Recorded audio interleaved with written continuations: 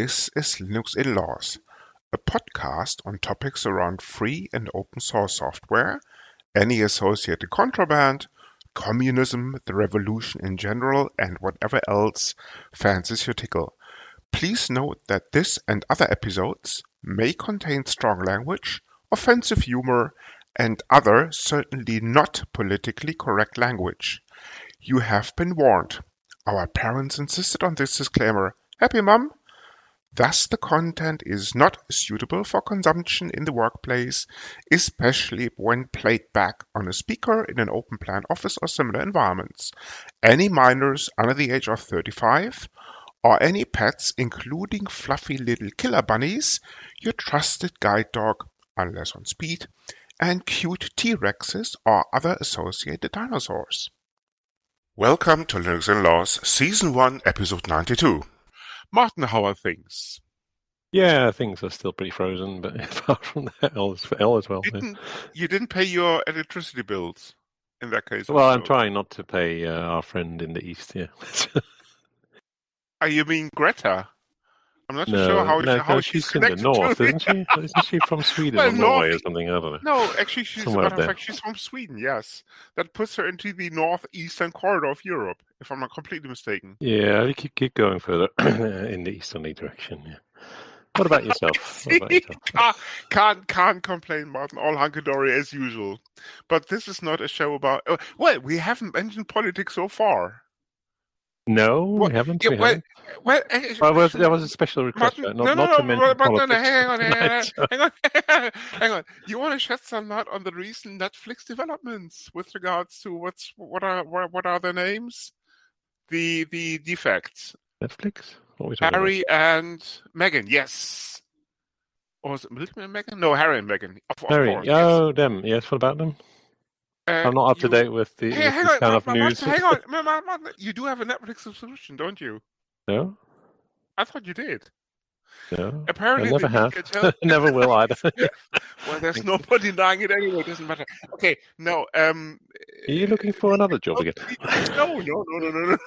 I'm not looking for a job. Sponsoring, yes. Netflix, if you're listening. Yes. Yeah, exactly. Email address is sponsor@linuxinlaws.eu. No, jokes aside. Apparently, what the media tells me, isn't the press, that Harry you want to believe what's in the media. have launched a Netflix series, Spilling the Beans. Okay. You being the monarchist between the two of us. I'm just wondering, Martin, what is your opinion on this? If you haven't watched it, I'm sure I guess they need some money now, don't they? They're no longer having an income from their status, let's put it that way. Yeah. Well, as I said, Martin, you're the monarchist between the two of us, so anything goes. Just say it. Yeah, I actually watched some episodes of that. Yeah. Okay. Very interesting. Okay. Sorry. Before we go any further, we should introduce our guest. Sorry. Yes. And then we can discuss any Netflix series. Yeah. Indeed. Mark, why don't you do your honors? Oh, yeah, sure. So tonight we have Uwe Ziegenhagen, if I pronounce that correctly. Yeah, that is more or less correct, yeah. Okay, very good. And rather than me saying a lot of stuff about you, why don't you introduce yourself? Yeah. And please start with the Netflix bit.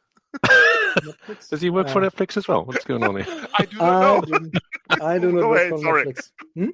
Okay, my name is Uwe Ziegenhagen. I'm from Germany, more exactly from Cologne. And I've been working with the LaTeX or tech community, I guess, for the last 23 years or so. So that's probably the time I've been involved in this project, more or less.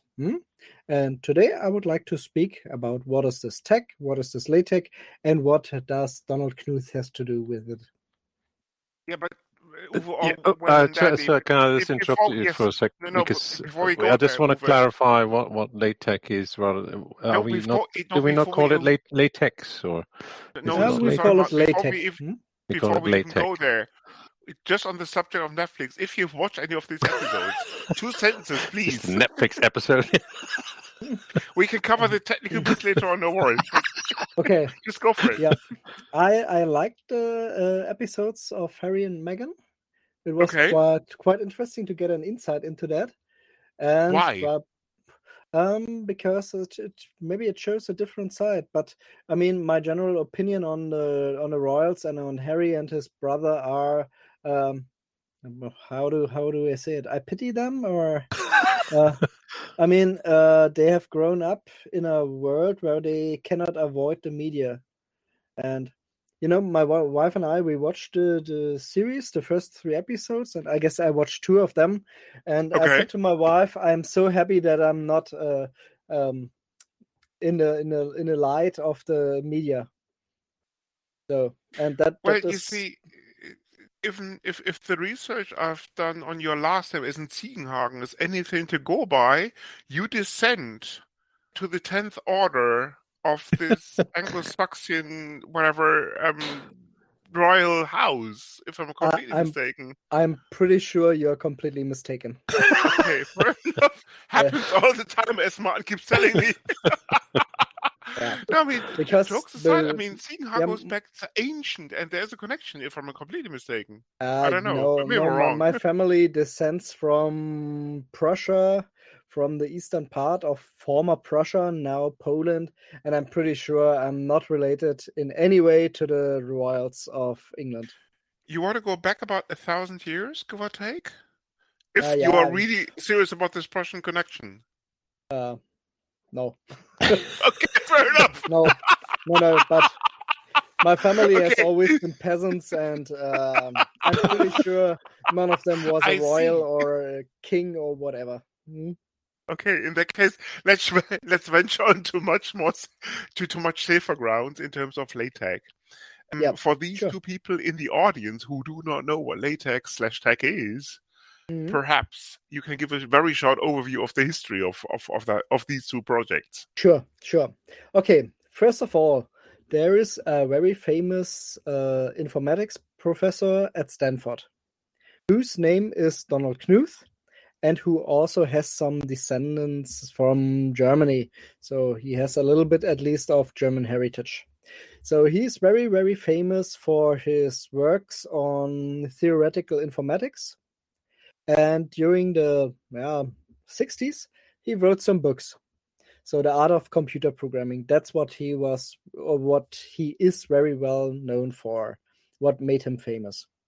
And that was the time when the printing industry switched from lead-based typesetting to some optical light setting using linotypes, etc.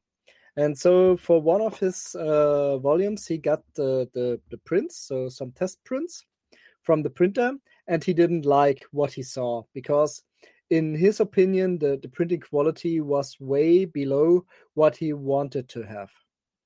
And that's when he came up with the idea, why not use the computers that he had at the time to implement a system to allow typesetting in a way as a real printer would have done manually.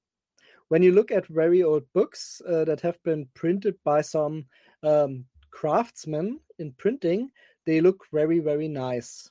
And that's what Donald Knuth wanted to implement with the help of computers. And that's how tech came to life.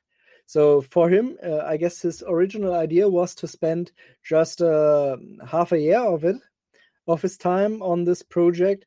And in the end, it was a couple of years until he had tech at the stage where it was very well usable. That is tech, the typesetting system. It should not be mistaken for LaTeX. What LaTeX is that is what most people nowadays use. This is a collection of macros, and that help you to use tech in a more user-friendly way. And this LaTeX, that was implemented by Leslie Lampert, who has been with Microsoft Research, I guess, for the last 20 years. So that's the big difference. Tech is the underlying typesetting system that you can use to write some documents, but normally you wouldn't do that because that is way more complicated than working with LaTeX. So when you talk that when you say that you are a tech user, that you mean in 99% of our cases that you are a LaTeX user, a user of the LaTeX typesetting system.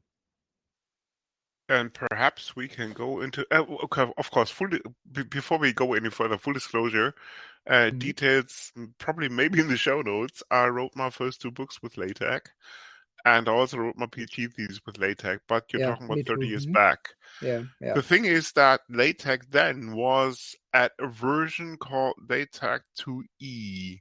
People were already talking about LaTeX version 3, but apparently development has stopped. Okay. No, the development has not stopped. Because right now there are a couple of developers working on the next version of LaTeX.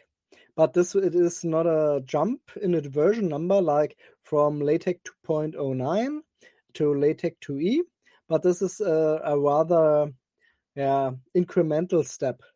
So basically, when you use LaTeX today, you will most probably use some packages that have been written in a LaTeX 3 way or in a next version of LaTeX.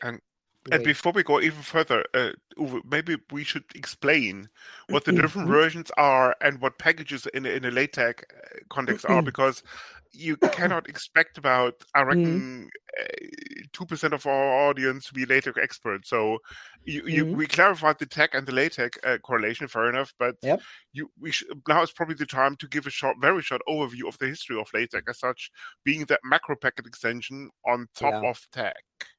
Yep. Basically, you have the tech underlying system. You have LaTeX, that is the collection of macros that Leslie Lampert implemented with the help of others. And then you have a huge collection of packages that are written by very, very different authors. And most of these packages land on CTAN. That's the Central Tech Archive Network. And everything is plain text. So whenever you want to use a package, you can look inside the tech source code that was used to write those LaTeX packages. And a LaTeX package is simply an extension to the LaTeX environment. So if, for example, you would like to have a specific style to document, to create a presentation or to create a certain letter format, then you would probably use one of those packages. You mentioned style. There are no more style. There is not this document style anymore that you may recall from 30 years ago. Yeah, my experience with LaTeX is indeed more than 30 years ago. I think something like that. Then whenever you think about document style, that was replaced probably 30 years ago by document class. And usually this document class is the first command that you put into a LaTeX file that simply tells the LaTeX compiler what you want to write, because it makes a huge difference if you want to write a presentation or if you want to write a book of 1,000 pages. Okay, so when we're talking about compiler, so we're let's say a LaTeX file is a set of instructions. Is that correct? Exactly. That is completely fine. What I usually do, or what I usually use as a comparison, when you are looking at an HTML file, you see the content, just a plain text that you want to show on the internet, and you have some instructions that make a heading bold or that tell the web browser what is a table and so on. And in that way, LaTeX is very comparable, because also in the LaTeX source code, you need to put in some commands that tell the LaTeX compiler that then takes the document and compiles it into PDF or any other output format. What do you mean with this specific statement? And is there a similar kind of concept like style sheets or stuff like that? Not in a way that HTML uses CSS. But for example, you can or most people do that, you can use a LaTeX package, and inside this LaTeX package, there are some definitions or some redefinitions made. And that changes the way your document looks like. For example, you could load a specific package that loads a specific font from your computer. And then the whole document would look different because you're using a different font. Right. We kind of dived into LaTeX, but sorry, Chris, carry on. Yeah, these were the infamous or famous STY files, right? Yes. Back in the days. It's not just back in the days. It's even today. Hasn't changed. Okay, fair enough. Yeah, that didn't change. So the packages are usually in the form of STY files. So they have a file extension of STY, and they are plain text. You can look at them in each editor. Yes. Martin, go ahead. Sorry. Yeah, no, we kind of jumped into LaTeX. LaTeX, sorry. I always called it LaTeX, It doesn't matter. Yeah. But a little bit more about yourself. How did you come about spending so much time on it, and what else do you do? Yeah, I guess it was in 1997 or 1998 when I started my studies of business administration in Berlin. And we pretty soon discovered that Microsoft Word wouldn't be a good tool to, for example, write a script for a lecture. And then I had a look at different systems, and there's a famous German computer magazine that is called CT. And each year they had a CD or a DVD, probably it was a CD at the time, and that contained a version of LaTeX. So I installed it. No, it was on a back CD. in the days, okay. For me, that was back in the days. I'm in my 40s now, so back in the days was in the mid 90s. Yeah, and I installed that and didn't get along because the way the whole system worked, there wasn't a graphical user interface, so I couldn't open it like AMI Pro, for example. At this time, I used Lotus AMI Pro. Probably one of you will remember. And rings a bell. Yeah, it rings a bell. It's if I say Lotus 123, that's probably rings a bigger bell. Mm-hmm. But yeah, that was the time. And then in my first or second semester, I discovered that there was this LaTeX, and I looked into that. And I got pretty much hooked on. I met with the German or with the Berlin user group, like Herbert Voss and Rolf Nieprasch, some very well-known names in the German LaTeX community, and they helped me getting started. And I guess it was in 2000, in January 2000, when I started at the Chair of Statistics and Econometrics at Humboldt University. And yeah, that was very math-related, and they used a lot of LaTeX. And that's where, I got really into LaTeX. And then I became a Dante member. That's the German-speaking LaTeX community. It's the biggest one in the world. We have almost 2,000 members. And yeah, since then, I just got stuck with LaTeX. I'm just curious, just to drop a few names because they were pretty instrumental at the time. Frank Mittelbach and Rainer Schöpf weren't part of this initial group that you were talking about. Yes, They were, okay. Wow. I mean these were the core LaTeX maintainers in the days, no? Yeah, and still are. Yeah, but Frank Mittelbach is today one of the few main developers of the next LaTeX version. Which is version 7.5, if I recall correctly, right? 7.5? No. Maybe 3? I don't know. 2.9. No. I wouldn't call it LaTeX 3. Okay. Jokes aside, LaTeX 3 has been on the cards. I mean, when I finished the second book, I did it with LaTeX 2E. Yeah. I started with... Yeah, exactly. I started with 209, but then I switched over to 2E. But then already people were talking about LaTeX 3. Yeah. I mean, you have to consider that the whole project, the whole LaTeX or tech project, has always been a project by people who were not fully employed by any organization or company to develop that. And I know Frank Mittelbach, he has been a consultant with HP for maybe 20 or 30 years. So he just did everything that he did on tech and LaTeX just in his free time at home. And so, yeah, there were quite a few side projects that led into the wrong directions. I remember something like NTG, New Typesetting System, or NTS. I can recall it well, yes, indeed. Yep. And I mean, the whole thing is quite complex. There have been numerous attempts to re-implement tech and to re-implement LaTeX. But yeah, I guess getting 80% is very easy, but doing the last 20%, this is what usually kills the people or the efforts. And that's why it's really difficult.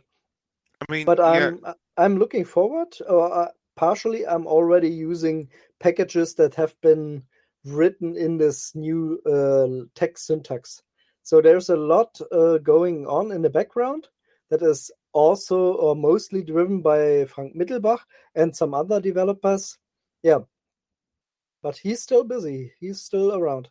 That's good to know. I mean, if just changing tack a little bit, if I take a look at the tech stack, tech is mostly written in Pascal and some other ancient language. LaTeX is, of course, mostly written in tech macros, and plus Lua. Apparently, Lua plays a very important part in the overall tech stack, and plus Python. If the GitHub or Subversion repository is anything to go by, can you shed some light on the technical depth that this stack introduces? Because that must be huge. Yeah. If I remember correctly, the first tech version was implemented in Sail. That was some archaic the programming language that ran on PDP-10 machines. So I never saw one, so that was way before my time. Martin can probably shed some light on this. PDP-8, yeah. 10 is too modern. Yeah, sorry. Yeah. So that is what I read in a book. So then I guess it was implemented in Pascal, and furthermore, the Pascal code was transferred to C.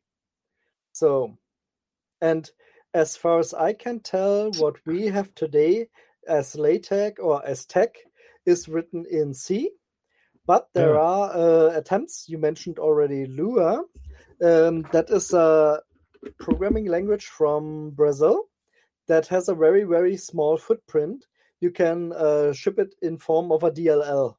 So it's a dynamic link library that contains everything that you need to have to use Lua. And you can embed this Lua language with the help of the DLL into other software. I've seen, like 20 years ago, I've seen games that used Lua as an internal scripting language. Yeah, I mean, even databases use it on the server side, Martin, if I recall correctly, right? I only know about some NoSQL swindle that use it, not an actual database. I see. Some people consider it actually to be database, Martin, but I reckon that's their choice of terms. Yes, but sorry, I didn't want to interrupt. Sorry, that's just an internal joke. This Lua tech or Lua LaTeX, it allows you to do interesting stuff in your LaTeX documents. I'm not so deep into that, but I have seen interesting approaches or interesting packages on the CTAN network that allowed you to interfere or interact with the LaTeX typesetting. So there was, for example, a package that showed you the gray level of the row or of the line that you typeset in form of a set of gray boxes. So, but yeah, it is very interesting. It allows certain things that you would have to do otherwise with the help of external programming languages. For example, what I've seen is libraries that allowed you to interact with MySQL databases or MariaDB databases directly from LaTeX, because you were able to get the MySQL DLL and you could access the API from LaTeX or from Lua LaTeX. It's very interesting, and I think this will definitely be the future of LaTeX. Can you give an example of how you would access a database from? For example, you could do a report or something like that. So the standard way would be I would use some Python code to write the LaTeX, but that's another step that you would have to be familiar with. But you can do that directly from LaTeX with the help of Lua LaTeX and those libraries. It's quite interesting. Or another answer would be because you can. Simply that. Yeah. No, seriously. Yep. Because you can. Simple. Yep. It's changing tack just a little bit. I appreciate the fact that we're jumping all over the place, but okay, HTML was invented in the mid-90s, early 90s. Markup languages, and I seriously would consider to be LaTeX one of the primary markup languages. Yep, totally agree. Have been around for at least 30 or 40 years, but given the fact that most people that I know basically consume content on a mobile device, in a mobile device, maybe if they're lucky on a desktop, but most of that content would be in formats like PDF or HTML.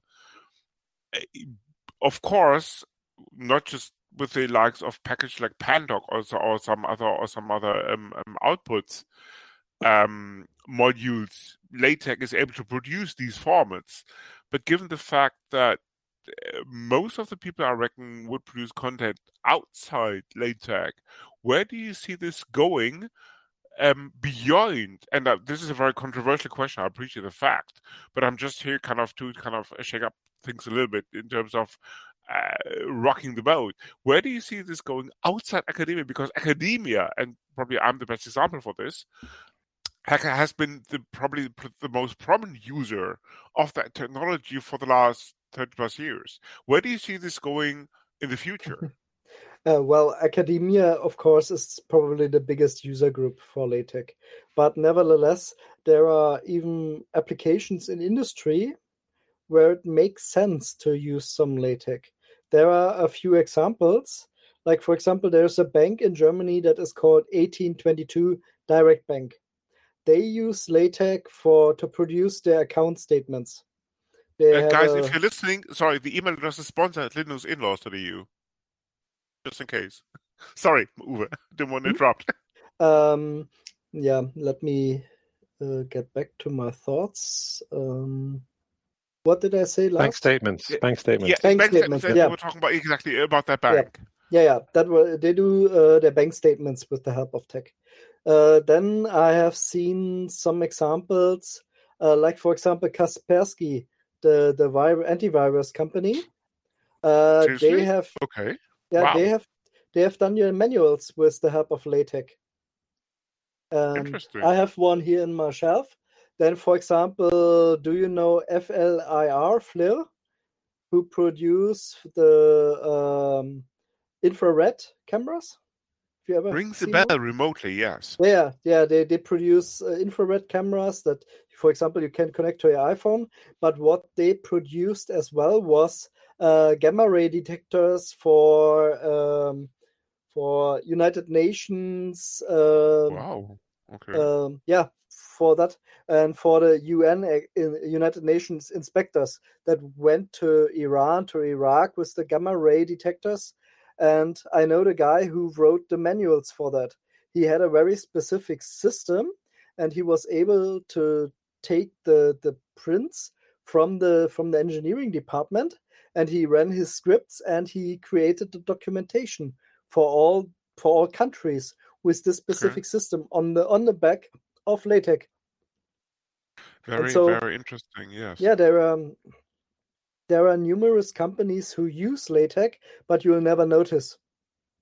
No, indeed. And I mean, if I take a look at, I reckon, and this is just a wild guess, if I take a look at the academic publications that I read on a weekly basis, about 99%, 99.5%, I would reckon, if you look at the title page, you immediately see the TeX typesetting in terms of CMS, in terms of, you just have to, full disclosure, if you're familiar with LaTeX, or TeX for that matter, if you take a look at the original fonts that came with TeX or LaTeX, you immediately see this. If you take a look at a page that is typeset with LaTeX or TeX, you immediately recognize that this has been done with TeX or LaTeX. And as I said, about 99.5% of the publications that I look at have this typical remembrance, for want of a better expression, with LaTeX on them. So I reckon in academia, it's still kind of the monopoly for publication in terms of a markup language. Yep, especially in MINT areas. So mathematics, information technology, and engineering. Because when you have to typeset a lot of formulas, it really makes sense to use LaTeX. I have had students who wrote their bachelor thesis with me, and I wasn't sure if I should recommend them to use LaTeX, because it's at the end of their studies, they have enough to do with their bachelor thesis. Should they learn LaTeX? But when you continue to stay in academia or in any field that has a lot of formulas, then it probably makes sense to have a look at LaTeX at least. Now you're touching on a very interesting subject. What would you consider to be the learning curve for this markup language? And I'm again playing devil's advocate here. Yeah, sure. In comparison to kind of, say, LibreOffice, or even, God forbid, Microsoft Word or something like this, because it's at the end of the day, it's a markup language. Yeah, definitely. I think it can be described as following. The learning curve is steep. It is way steeper than you would have with LibreOffice or Microsoft Word. You have to know more about it, and it is maybe harder. That's why I recommend, when you have just one, let's say 30 pages that stand between you and your bachelor thesis or your bachelor in whatever subject, then just use LibreOffice or use Microsoft Word and don't touch LaTeX. Doesn't make any sense. But when you have special requirements for your documents that are not easily possible with LibreOffice or Word, then it makes total sense to look at LaTeX. Because LaTeX has been written, or there are numerous packages that allow you to efficiently create your documents with all kinds of specifics. Take, for example, footnotes. You can easily set a footnote with LibreOffice, with Microsoft Word. That's easy. But what would you do when you need more than one footnote set? So let's just imagine you have a set of footnotes that use Arabic numbers, and then you need another footnote set that uses Roman numbers. Is that possible in LibreOffice or Microsoft Word? I wouldn't say no. I would say no. Only with elaborate macro programming. Yeah, you see? You're LibreOffice aficionado, right? So maybe you can shed some light on this. I've never used LibreOffice. What about Mr. Visser, my co-host? Yeah, I've used LibreOffice. Yes, but have you ever done that use case that multiple footnotes? No, I haven't. No, that's especially used in humanities. Like, for example, if you have a text critical edition where you have to reference a lot in the text, then you would use something like several footnote sets. And there are numerous examples of typesetting that is not possible in Word or LibreOffice. That is very, very easy, or way easier in LaTeX. Yeah, I fully appreciate the fact, because when I published the second book, it was actually a monography in terms of I was the editor and multiple people contributed to the overall work.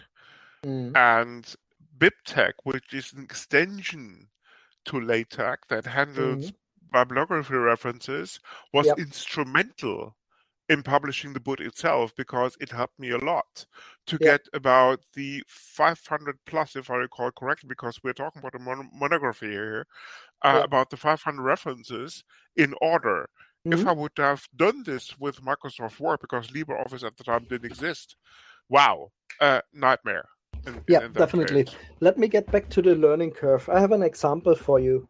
It must have been maybe 15 years ago, when one of my friends from school wrote her thesis at university. And we talked about it and about the technology, and she said, she heard of a system that is called LaTeX, and if I knew something about it. They said, hey, it's your lucky day. And I helped her write her thesis from a technical point of view. I just prepared her the text file and told her, write your text in there. And whenever she had some additional requirements, like I want to include a picture, I want to include a footnote, I want to do some bibliography stuff, then we said, okay, I'll show you how to do it. And it was fairly easy because she had one who she could ask.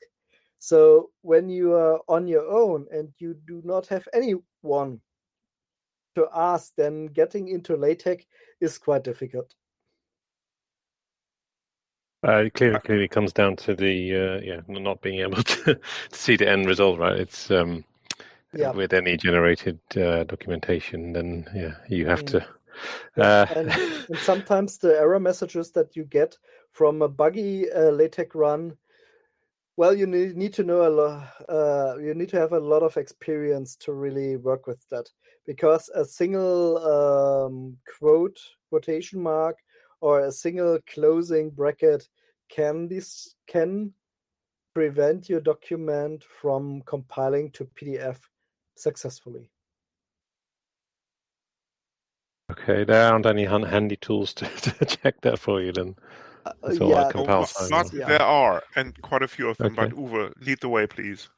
Yeah, there are, or there may be a few tools, but nevertheless, it can be very time-consuming and frustrating to find the errors that you have in your document. So that's what I usually recommend people who want to get into LaTeX, maybe to take a course.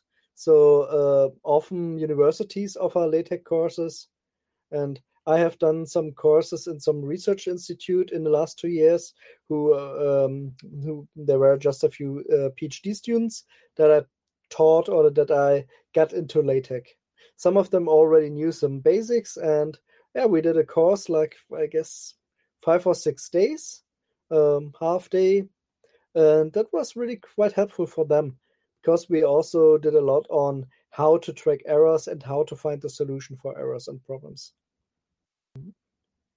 Plus the fact that there are quite a few relevant books out there. I can recall definitely. Leslie's book as the LaTeX Companion being instrumental with writing the second book. Plus, and this is something for anybody who's interested in LaTeX or tech, the CTAN is a source never to be unreckoned with in that case, I suppose. In terms of, this is your go-to source for packages. Yeah. And if I'm not completely mistaken, I'm just looking at a Mac that has TeXlive installed on it, and there's also these days a package manager that takes care of the nitty-gritty details that I would have to do manually about 25 plus years ago. The getting into LaTeX has been easier. For example, when you have TeXlive, that is one of the major distributions of LaTeX. You get a package management, you get some collections that you can install. So, for example, if you never need to write East Asian languages from right to left or top to down, then you can simply omit this collection. So it has become easier on the Mac and on Windows. TeXlive already includes an editor. So basically you install everything and you can start. that's the beauty of this editor. Actually, I can't even remember the name, but I just took for a spin the week. If you enter your Markdown language and if you simply click a button, it'll run for you LaTeX in the background, and you see the PDF output, and you immediately recognize any errors that you may have probably made. Yeah. So the in that included case, editor is TeXworks. It's not too far away from LibreOffice. I'm almost tempted to say here. Well, yeah. It's still, you still have to compile the document to see the result, but nevertheless, it has become easier. There are also tools that allow a dynamic compilation. So whenever you save the file, the compilation is done automatically in the background. It has become easier. Thanks to that community called Open Free and Open Source Software, right? Definitely. Yeah. And then, speaking of which, what is the license these days that LaTeX has been licensed under? Do you know? There is. Am I putting you on a spot here? Okay. Yeah, I'm not entirely sure. There is a LaTeX license that is pretty free. So basically, as in permissive. Yeah, you can do whatever you want. And some packages may have a different license, but that is very rare. So, for example, if I remember, I can't remember. So I guess I have seen packages that use a different license, but normally whatever you use is completely free. There is one example. For example, in TeXlive, some fonts must not be included because they are non-free. But nevertheless, TeXlive contains an installer for that. So when you run the installer on your machine, this installer installs then the non-free fonts. So whenever basically the TeXlive distribution should be completely free. And you can do whatever you want. Speaking of fonts, when I started out with TeX, Computer Modern was the prevalent font. But again, we're talking about 30 plus years ago. Yep. But I reckon these days you can include TrueType fonts and all the rest of it. So I reckon font management has become much more For example, there are, let's talk briefly about LaTeX engines. Because let's stay with LaTeX. So there are 3 major LaTeX engines. That is, an engine is a compiler. So basically, there's the PDF LaTeX compiler.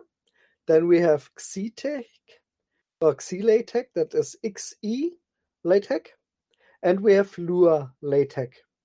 And of all those 3 compilers, XeTeX and Lua LaTeX, they can handle the system fonts in OpenType or TrueType format that you have on your machine. Before we go any further, Uwe, what exactly is a compiler in TeX content? Yep, that is a program that takes That is a program that takes your LaTeX files and produces a PDF out of them.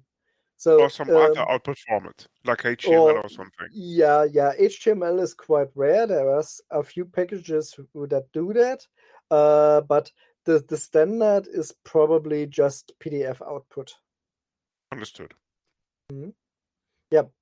And with XeTeX and Lua LaTeX, you can use the system fonts.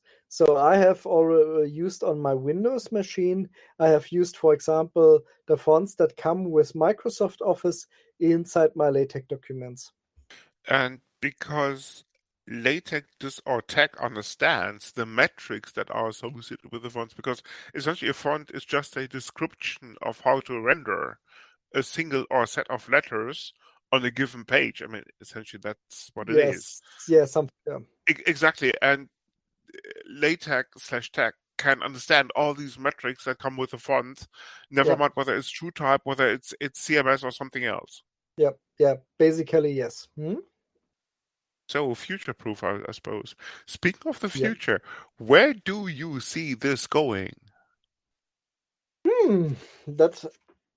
I think it will for the next decades, it will be a major tool for academia and for certain project where it makes sense.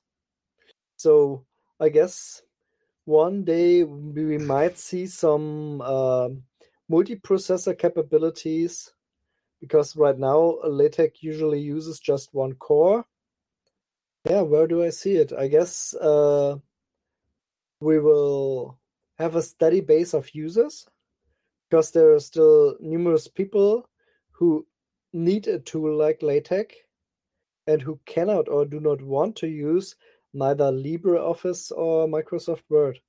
So yeah, I hope that this new LaTeX version will be implemented or will be finalized soon. I mean, it's an ongoing project. LaTeX always has been an ongoing project, but I think we will see very interesting ways to work with documents. And you're talking about LaTeX 3, I suppose. Yeah, I don't know. I try to avoid the name LaTeX 3. Okay. Yeah, I would have to check the correct name that is used. But yeah, then let's say the next version of Tech and LaTeX. Okay. I know it is in development. I'm still using parts of my standard installation that have been developed in that way.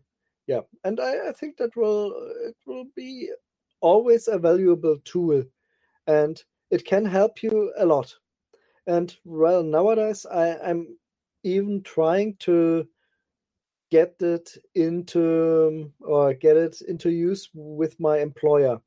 So right now we're having a few documents that we write with Microsoft Word, and yeah, the handling in Word is maybe not optimal. And so I suggested, well, why not try LaTeX? I can teach you how to use it. And that can you expand on that not optimal bit in Microsoft Word for just?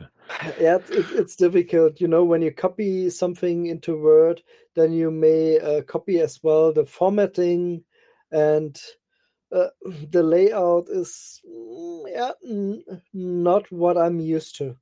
You know, that's one of the downsides of using LaTeX.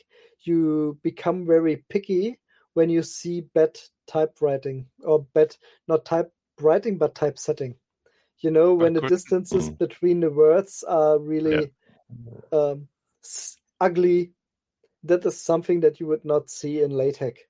And you tend to be very picky about the quality of your documents. Very much so, yes. Yep.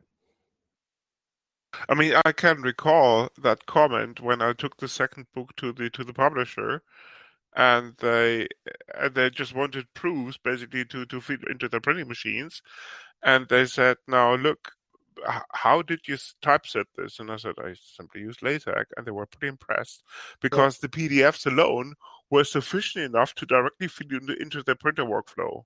Yep. And they were quite impressed by the quality of the typesetting alone. And that was kind of mid-90s. Yep. When you use LaTeX, you get a print quality. When you use LibreOffice or Word, you normally do not get anything that is suitable for being printed as a book. So somebody has to use a typesetting system, either a professional one or tech or whatever, to make it a print basis. I mean, this is how Donald started it back in the day, right? So... Yeah, his idea was to take the experience of 500 years of printing and put that into one software. And I mean, when you look at LaTeX documents or tech documents, they look beautiful. And they very much do, yes. Yeah, I remember a discussion with friends of mine. Yeah, even if you don't have math, a friend of mine, she mentioned that she wrote her application with the help of LaTeX. And then she got interviewed, and during the interview they said, yeah, we really liked the way your application looked, and that's why we also wanted to meet you. And that was quite good, right? So it makes a difference. Mission accomplished, sometimes. Yeah, definitely. It makes a difference in the visual appearance of your documents. And absolutely, the longer the documents are, the more you will see that. Absolutely. So, I mean, nowadays I don't write any books. I don't write any theses anymore. I've done my share of that, but I write all my letters in LaTeX. I have my CV in a LaTeX format, and that is where I still use LaTeX. And I mean, just yet now before Christmas, my wife had asked me for the numbers 1 to 24, each in a circle, to be printed on a PDF or on a sticker page. And I thought, well, should I use CorelDRAW? Should I use Word? Should I use any other drawing software? And then I thought, well, why not use LaTeX? So I love to use LaTeX also for those non-traditional LaTeX stuff. You can do awesome things with that. Indeed, it's just that the learning curve might be a little bit steeper. Just about to say, it probably comes with 30 years of using it. Yeah. Than the other cases. Yeah, definitely. I mean, I've seen a lot of LaTeX. I've written a lot of LaTeX. It totally, it's somehow in my blood, right? So. Yeah. Plus the fact, and I mean, we are a FLOSS podcast, so we should probably mention the fact that never mind the operating system, even you can get it on Windows, but never mind, of course, you can get all the Linux distributions. And as I said, macOS comes out of the box in terms of Tech Live, and you just install it; it just works. Yep. Same goes for Windows. Same goes for Linux, because a suitable LaTeX package or suitable tech distribution would be part of your operating system repos already. Yeah, basically yes, that's the fact. And I have used LaTeX even on my Raspberry Pi. Back in the days, I kind of called it when I typeset the second book on all the packages yourself, and now you simply install a package. Then you start going immediately. In terms of, there's not much you have to do. All the files are on the right places. The configuration boils down to a minimum, but without much effort, you are able to produce your first PDF, essentially. Yeah. Basically, it just takes you a few minutes after the installation to get to the first PDF. Yes. I would recommend to have someone at hand that can assist you with the first steps, but once you get the idea how it works, then it is getting easier and easier and easier over time. Can we mention your email address in the show notes? Otherwise, I reckon there must be a forum or something, right? Will do. Forum or a mailing list. Yeah, you must have. For English-speaking users, I would definitely recommend tech.stackexchange.com. Okay, jokes aside, yes, where can people turn to get help or support? Yeah, CTAN, of course, rings a bell. Yeah, CTAN is just the archive network where you find the original packages. So whatever MikTeX or Tech Live are using in their distribution is usually taken from CTAN. So you won't get any help from the CTAN team. They are just the uploaders who take the packages that they get sent by the authors and who publish that on CTAN. So there are numerous sources. One good source also for a text system is, for example, overleaf.com. They have an online LaTeX system, so you can use LaTeX in your browser. You don't have to install anything. It just works. They also use Tech Live in the background. Okay. And they have a good set of introductory HTML pages for that. And then, well, as mentioned, there is tech.stackexchange.com. That's the prime forum on an international level to get answers. You need to be polite. You need to explain what you have tried. So please tell me how to do this, and this won't get you any help. But when you have shown what you have tried and you can show the core of the problem that you have, you will definitely get excellent help within minutes. Hey.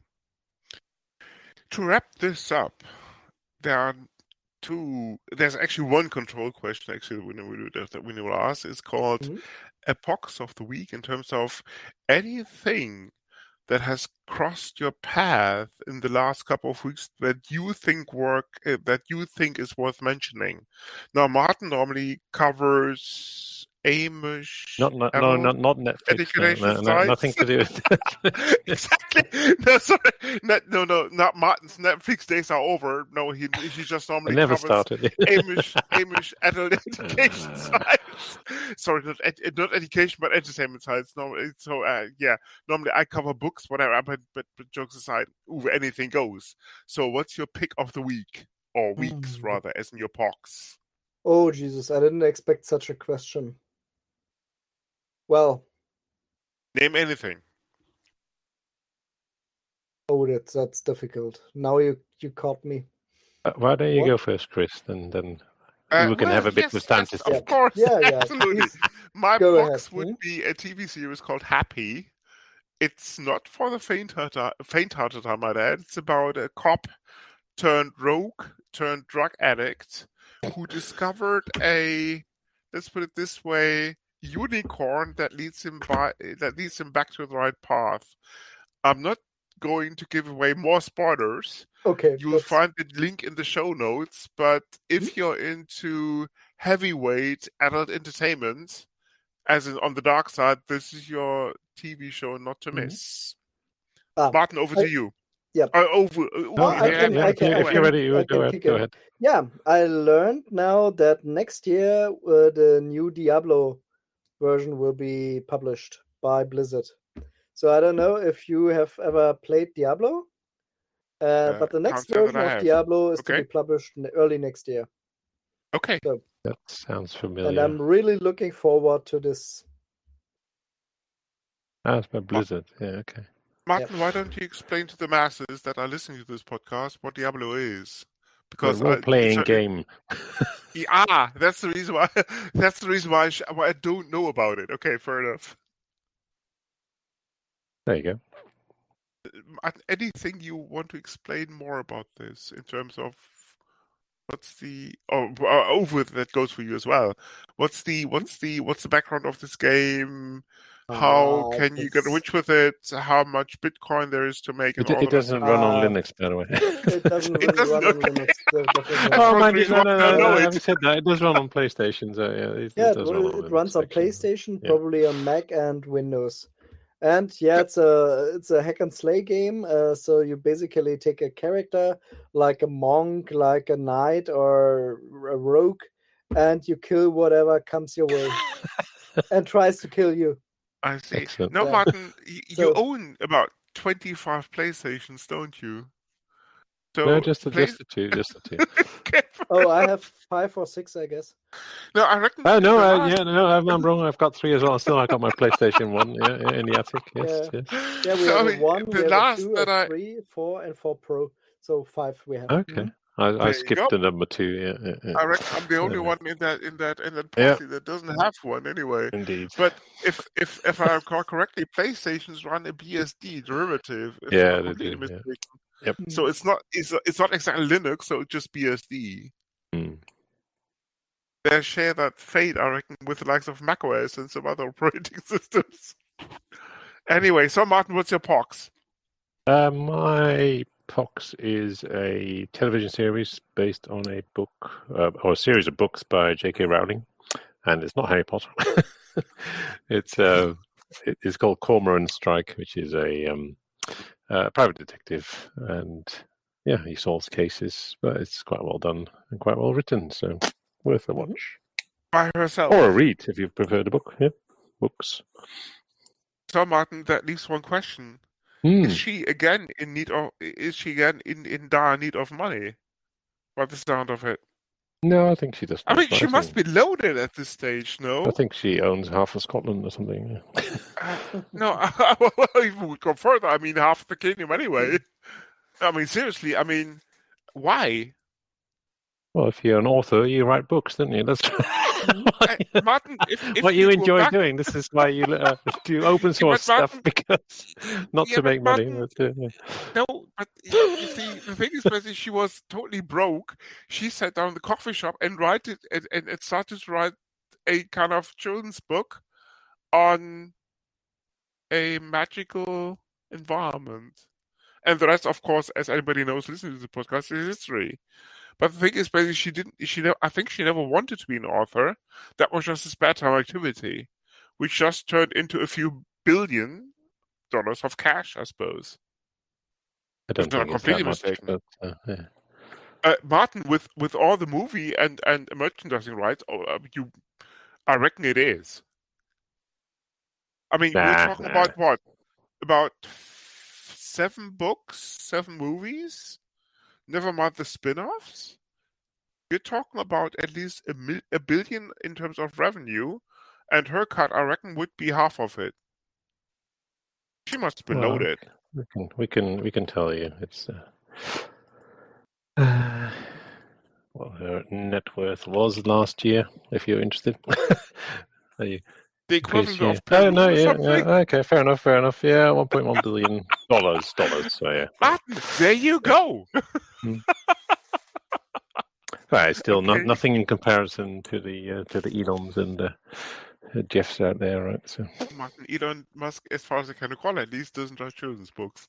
There you go. Just some sort of. Well, don't tell him. He might start it. No, people, and if in case you're listening, you must cut this out of the podcast. No. People, if in case in case you're confused, Twitter is not a children's book. No, it's not. Very important. Okay, Indeed. With that, having said that, Uwe, thank you very much for being on the show. Has been very enlightening, especially in terms of catching up on past history. Let's put it this way. And with that, I would like to close the show and thank you for listening. This is the Linux In-Laws. You come for the knowledge, but stay for the madness.